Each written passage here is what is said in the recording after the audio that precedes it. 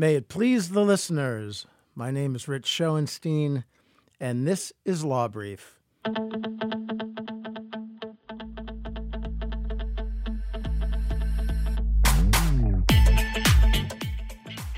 Let's say hello to Scott Markowitz, the co-chair of our bankruptcy and corporate restructuring practice. Hello. Hi, Rich. How's it going today? Good. Rainy day. A rainy New day. York City. Well, I don't know if it's raining when you're listening to this, but it's raining when we're recording it. Scott is a guy with more than 30 years of experience as a bankruptcy lawyer. And I will tell you, Scott, my worst grade in law school was in bankruptcy. And it makes so much sense. Not that you did bad in bankruptcy, but bankruptcy makes so much sense. Well, that's what I'm going to surprised. find out. That's part of the purpose of having you here. We're going to talk a little bit about bankruptcy, some really fundamental bankruptcy issues, and then we're going to talk about a couple recent developments in the area of bankruptcy. So let's start at the I think the very basic thing a lot of people who haven't been through bankruptcy ask, is bankruptcy an end or a new beginning? I view it as a new beginning. This goes back a long way, but the country is one of the few things that's in our Constitution. There's an article in the Constitution, Article 1, Section, I think, 6. I could be wrong about that. Don't quote me, but I should know that by heart. That says Congress shall make uniform laws of bankruptcy.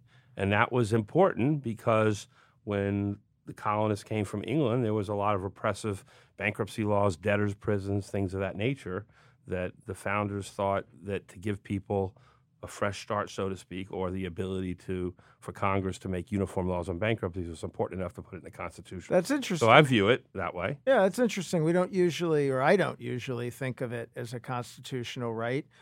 We hear in terms of bankruptcy about two fundamental concepts, liquidation and reorganization. Can you tell us what they are and how they're distinguished? Sure. I mean, I think when people talk about liquidation, they're generally talking about a Chapter 7 bankruptcy, which primarily is designed for individuals, because the goal of the Chapter 7 bankruptcy, the ultimate goal, is to get what's called a discharge, so that you're legally discharged from all your debts.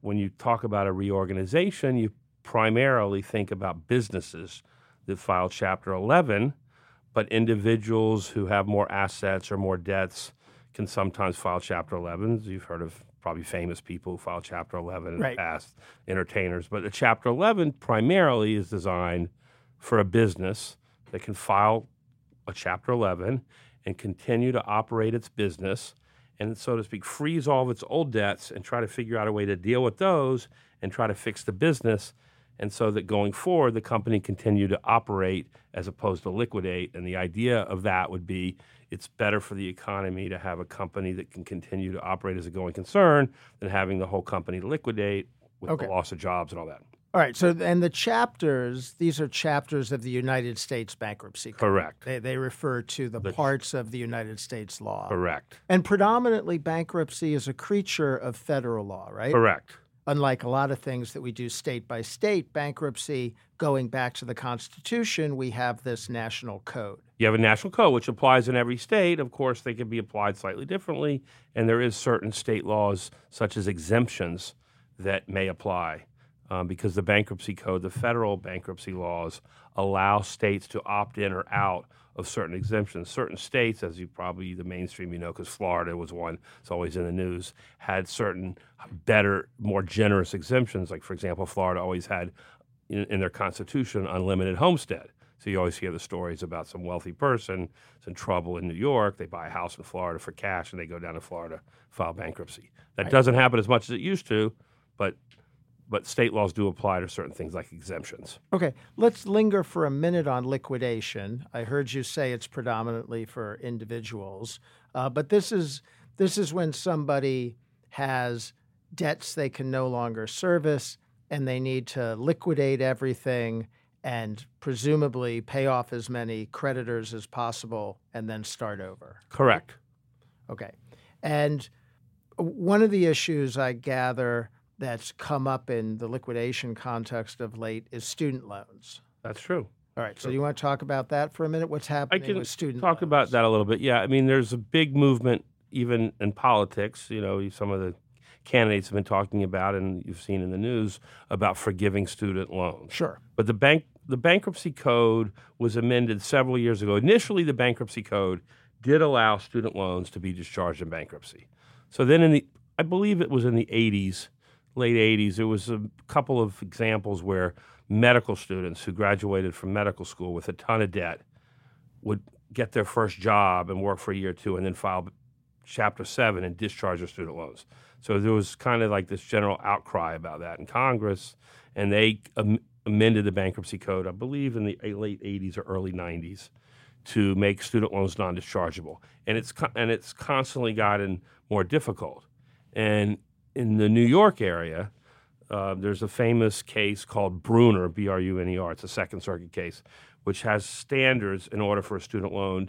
The only way the statute now says, the bankruptcy code itself, says a student loan is non-dischargeable unless you can show undue hardship.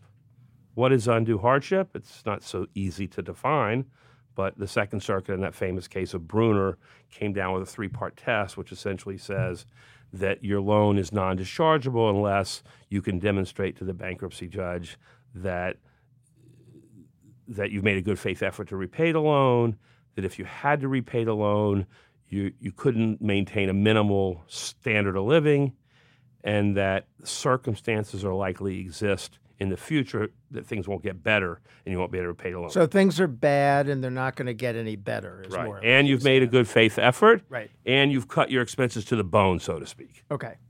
So that's a pretty hard standard. Yeah. So when you're talking about, because I think we chatted about this for a couple minutes earlier, recently the chief bankruptcy judge in the Southern District of New York, Judge Morris, wrote an opinion where she kind of distinguished Bruner, interpreted it arguably a little bit different than other courts have, and allowed a student loan to be discharged when arguably the Bruner standards weren't satisfied. So now I don't know that maybe there'll be an appeal from that, and who knows where that'll end up. The other thing that she did, which I think is interesting, is she implemented an order, a mandatory student loan mediation type program in the Southern District of New York. So if people file Chapter 7s who have student loans, they can go into this mediation program where the student loan creditors have to negotiate in good faith and see if they can work out a payment restructuring arrangement. All right. And all these changes to the way student loans are handled, obviously we have a lot of money in this country tied up in student loans. It's important to the borrowers. It's important to the lenders. And it's important to, some of the political candidates, as you mentioned. Right. Okay. Well, that's interesting. Let's turn from that and go now to reorganization for a minute. Reorganization fundamentally would allow a company that can't meet its ongoing debts to reorganize, I guess, get rid of some of those debts and go forward. Correct. Okay. And what in general does a company have to do to get the protection of the bankruptcy court in that situation? Well, I mean, in the most general sense, is all the company has to do is come up with a filing fee, which is $1,717, file a petition with the bankruptcy court, which is a standard form, but a company has to hire a lawyer because corporations are not allowed to be represented in federal court without a lawyer. Individuals can do their own pro se bankruptcy filings, but businesses, just like in any other federal court, are not allowed to represent themselves. So, and what do they have to? They have to put together a plan. Yeah, they have to come up with something. Yeah, you file a bankruptcy petition. The company, as a general rule, continues to operate in the ordinary course of business.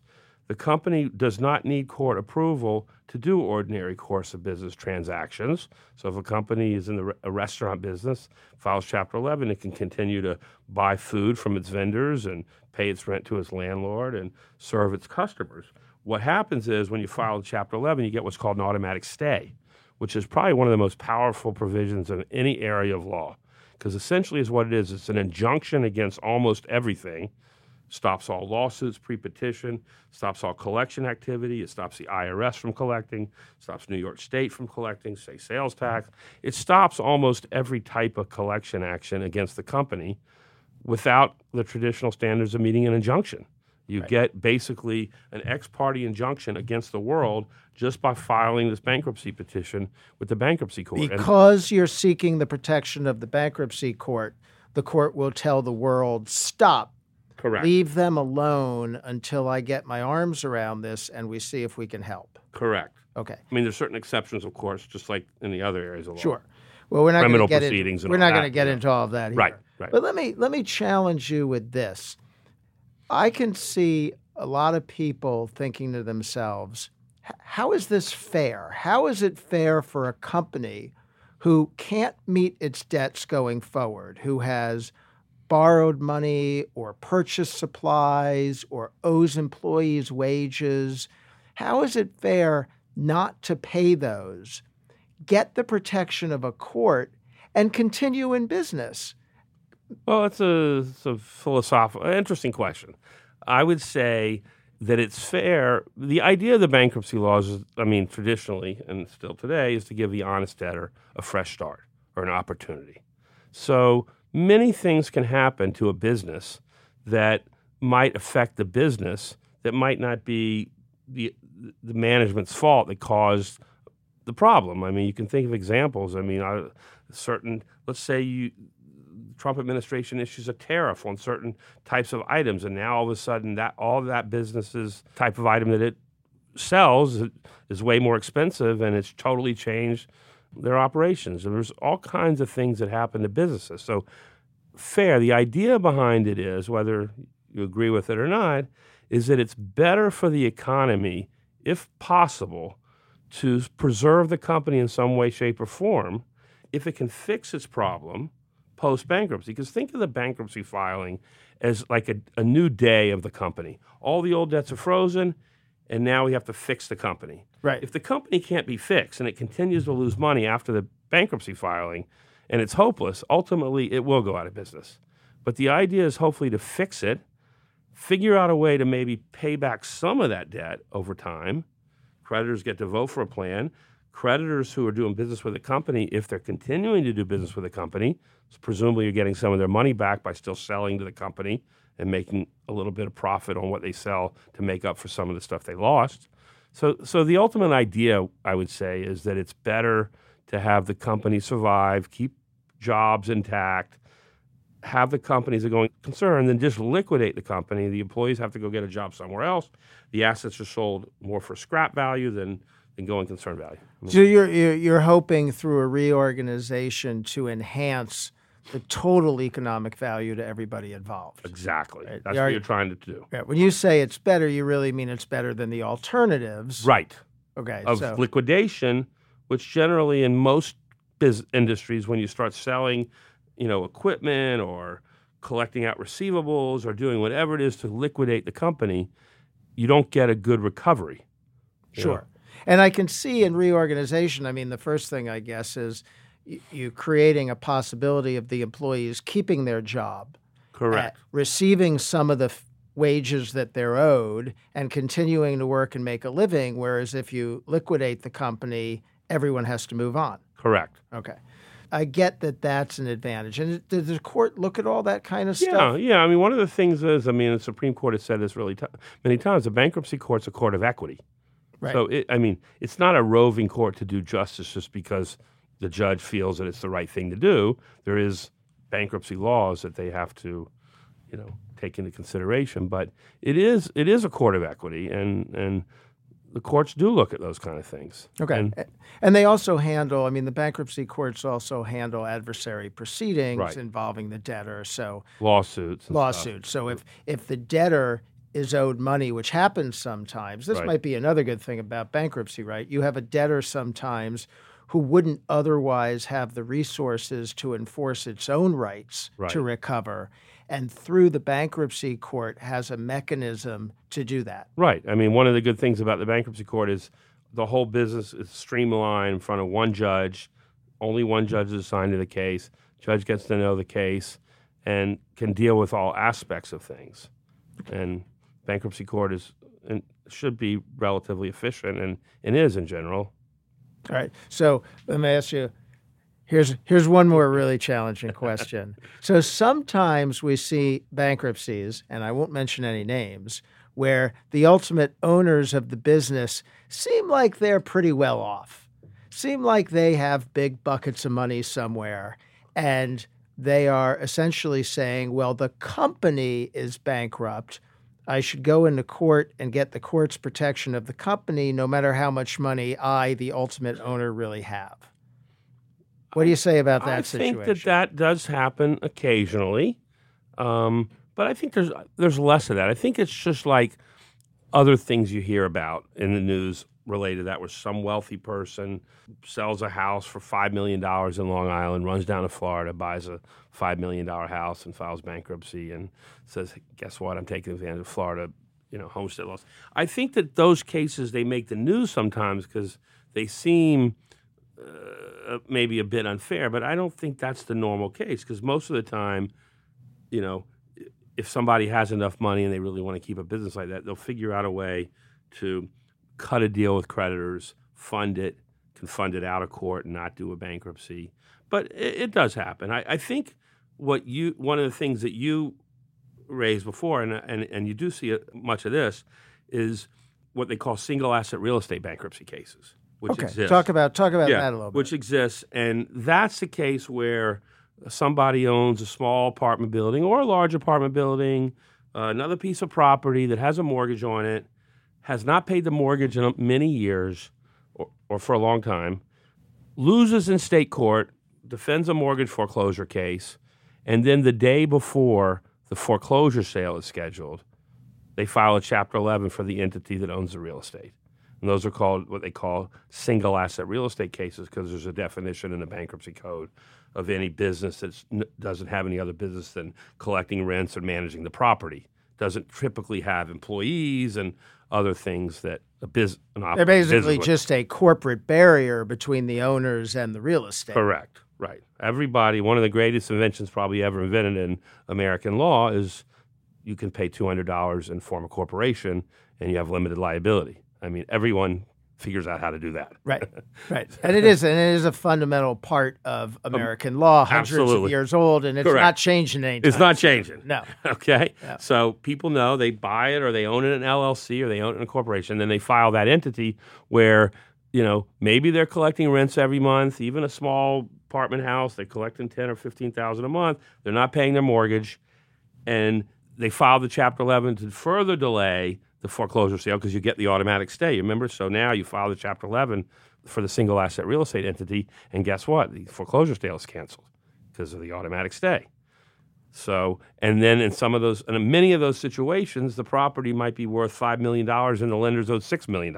And are the courts permitting bankruptcies in those kind of situations? Well, there's special provisions of the bankruptcy code that deal with single asset real estate cases. Those were also not that new anymore, mid-90s. Before the mid-90s, they were treated like other bankruptcy cases. But because of the real estate recession in the late 80s and there was so many filings, they amended the bankruptcy code in the mid-90s. It's been amended a few times since then. But a single asset real estate debtor only has a certain amount of time to file a plan or start making payments to the mortgage holder. I see. But they can work. And we've had numerous cases over the years where we've been able to either settle with the lender, sell the property in a more orderly sale than a foreclosure sale, or get refinancing. So they can definitely work, but you just need to prosecute them quickly. All right, one more thing in this, I guess, sort of bankruptcy hodgepodge, I should call this. Bankruptcy hodgepodge. Yeah, the Small Business Reorganization Act of 2019. That's pretty current, 2019. That's what I'm saying. That just happened. So that was a new federal law, if I understand it correctly, designed to streamline existing procedures for small businesses to pursue bankruptcy reorganization. Correct. Okay. And that law is so new that it hasn't even gone into effect yet. I think it goes into effect next week or the week after, sometime in February of 2020. I don't know the exact date. I want to say like February 17th or right. 20th. Who does it cover? What's a small business? The definition, I believe, is under $2.7 million. $2 million. I like this. It's a business whose non-contingent debts do not exceed $2,725,625. That's correct. That's a very precise number. Well, Congress has to pick a number. I don't. Okay, and it has to be engaged in commercial business, Yes. right? Yes. And it's not a single asset real estate debtor. They are Right. excluded. They're from excluded. this. What we were just talking about, the single asset real estate debtors have a separate section, separate provisions of the bankruptcy code. And so, what's the point of the small business reorganization? The general point, and it's really quite simple, is that there's a feeling over the last 10 to 15 years that smaller companies are not filing bankruptcy cases anymore because they've gotten too expensive. With legal fees and all the different things that have to be done under the bankruptcy code to get a company out of Chapter 11, you always hear about big Chapter 11 cases, right? Mega cases. Right. Purdue Pharma just filed Chapter 11 to deal with the opioid crisis. That's a case where the fees are, $10 million a month for all the lawyers. But the smaller companies, those are challenging. So the idea behind this law was to make it much easier and less expensive. Whether it works, time will tell, for a smaller company to expedite through the bankruptcy process. And they did a few things to do that. I mean, some of it's kind of technical, but they made filing a plan much simpler. You don't need what's called a disclosure statement, which you need in bigger cases. And another thing they did, which is very good in my view, is they got rid of a law that made it hard for companies to not pay back their creditors in full and the owners still maintain ownership of the company. We don't have to go into the technical legal niceties of it, but a basic theme of corporate law, again, going back a long way, is that owners of companies' equity don't get anything until creditors get paid in full. When you liquidate a company, if you're a shareholder, whether it's a public company or a private company, creditors get paid before equity gets paid. That's just basic corporate law. They've kind of gotten rid of that now, and they can allow a company to reorganize and come out of bankruptcy, pay its creditors less than the full amount it's owed, and let the owners still own the company. And why do that? Well, I think because, again, it goes back to the same theory that if you have a company that's an honest debtor that made mistakes and got a bump in the road and can't really realistically pay back its creditors, and again, these are small business cases, so there's not any one person that's owed too much money, hopefully. It's $2.7 million for all the creditors. That the company should be able to pay back maybe a third of those creditors over time, and still the owners who know how to run the business and, in theory, have run it for a while before they got into this whatever bump in the road causes problem, to keep the business and go forward. Right, and if you don't give the owners anything, they're disincentivized from Correct. carrying on. Right. Okay. All right. And I also understand that the procedures are relatively quick. The plan gets filed in 90 days. It tries to move along more briskly than your average bankruptcy case. Right. There's other provisions of it. It's, again, the law has not even gone technically into effect yet. We can kind of predict how some of the things will work because some of those kind of things have been implemented by judges anyway in smaller business cases over the years. This isn't the first time that the bankruptcy code has tried to deal with small business cases, but this is the first time they have their own special procedure. The other thing to keep in mind is that you have to elect. If you're a business and you have $2.5 million of debt and you don't want to elect the small business thing, you don't have to. It doesn't make you, but might make sense. All right, excellent. Could you tell us a little bit about your practice? I mean, I think we've just heard some of it, but what do you work on mostly day to day? Well, our practice is all bankruptcy-related debtor-creditor. We represent companies that go into Chapter 11. We represent individuals in Chapter 7 cases. We represent businesses who buy assets from businesses in Chapter 11. There's a section of the Bankruptcy Code called Section 363, which is a section that said a debtor, bankrupt company, can sell its assets. So oftentimes companies in bankruptcy do sell assets. So we'll represent asset acquirers who want to purchase an asset from a bankrupt company, or a company in Chapter 11. We also have one of the attorneys in our office is a Chapter 7 trustee, panel trustee. So she gets appointed in Chapter 7 cases in New York and in the Bronx. And we'll represent her as a trustee. So we do trustee work also. Okay, so full service. Full service. Bankruptcy We represent landlords. Great. Yeah, a little bit of everything. You watched a little bit of college football in between? Yes, we do. Scott is a Florida Gator Yep. alumni and fan. Undergrad and law school. Yes, and 7 years of And I'm orange and blue. I'm a well-known Ohio State Buckeye alum and fan, and so Scott likes to remind me about the 2007 national championship back when Urban Meyer was on the wrong side of the sideline. And they had that basketball too. They beat you guys, and we beat you in basketball. Yeah, well, the basketball one doesn't sting as much. We were feeling pretty fortunate to be in the Final Four. Yeah. The football ones are always Yeah, but hurt you a little guys more. have been awesome the last few years. Yes, You know. well, a little bit of a run. Yeah. Okay. We like to wind up these episodes with a closing argument. Is there any kind of takeaway you have for the listeners, either on bankruptcy as a concept or on any of these recent developments? I think the takeaway is that bankruptcy is not a stigma. Bankruptcy is a tool that can be used, that can be very beneficial. I also think for individuals, you will not find a court. I think the bankruptcy courts where I practice regularly, the Southern District and the Eastern District, treat individual debtors, whether they're represented by counsel or pro se, with utmost respect. And I think that the bankruptcy judges go out of their way to implement what they're there for. And I think that if anybody has the experience of dealing with a bankruptcy judge, bankruptcy courts, I think that as a general rule, they'll come out thinking maybe they didn't get the perfect result they wanted, they hoped for, but that they were treated with a fair shake and with respect, and that bankruptcy is an option that can help you if you can't pay back your debts, or if you have a business, whether it's small or medium. I don't think this is for mega companies, but small or medium companies, and there's tools that can be used that can help solve problems. All right. A potential solution and something that is maybe the start of a new chapter and not something you have to carry with you your whole life. Correct. All right. Scott Markowitz, co-chair of our bankruptcy and restructuring group. Thanks very much for coming on with me. All right. Thanks for having me, Richard.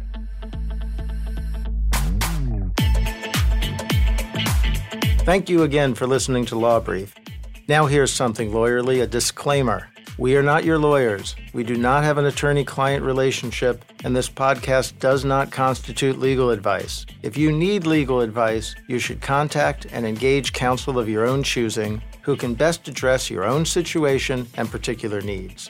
You can find more information about our law firm, me, and many of our guests at our website, www.tarterkrinsky.com. We are a mid-size, full-service firm located in New York City and New Jersey. If you want to contact us for any reason, be it comments, topic ideas, or anything else, you can email us at podcast@tarterkrinsky.com. You can also follow this podcast on iTunes, among other places, and we would very much appreciate it if you rate or review us. I'm Rich Schoenstein, and this was Law Brief.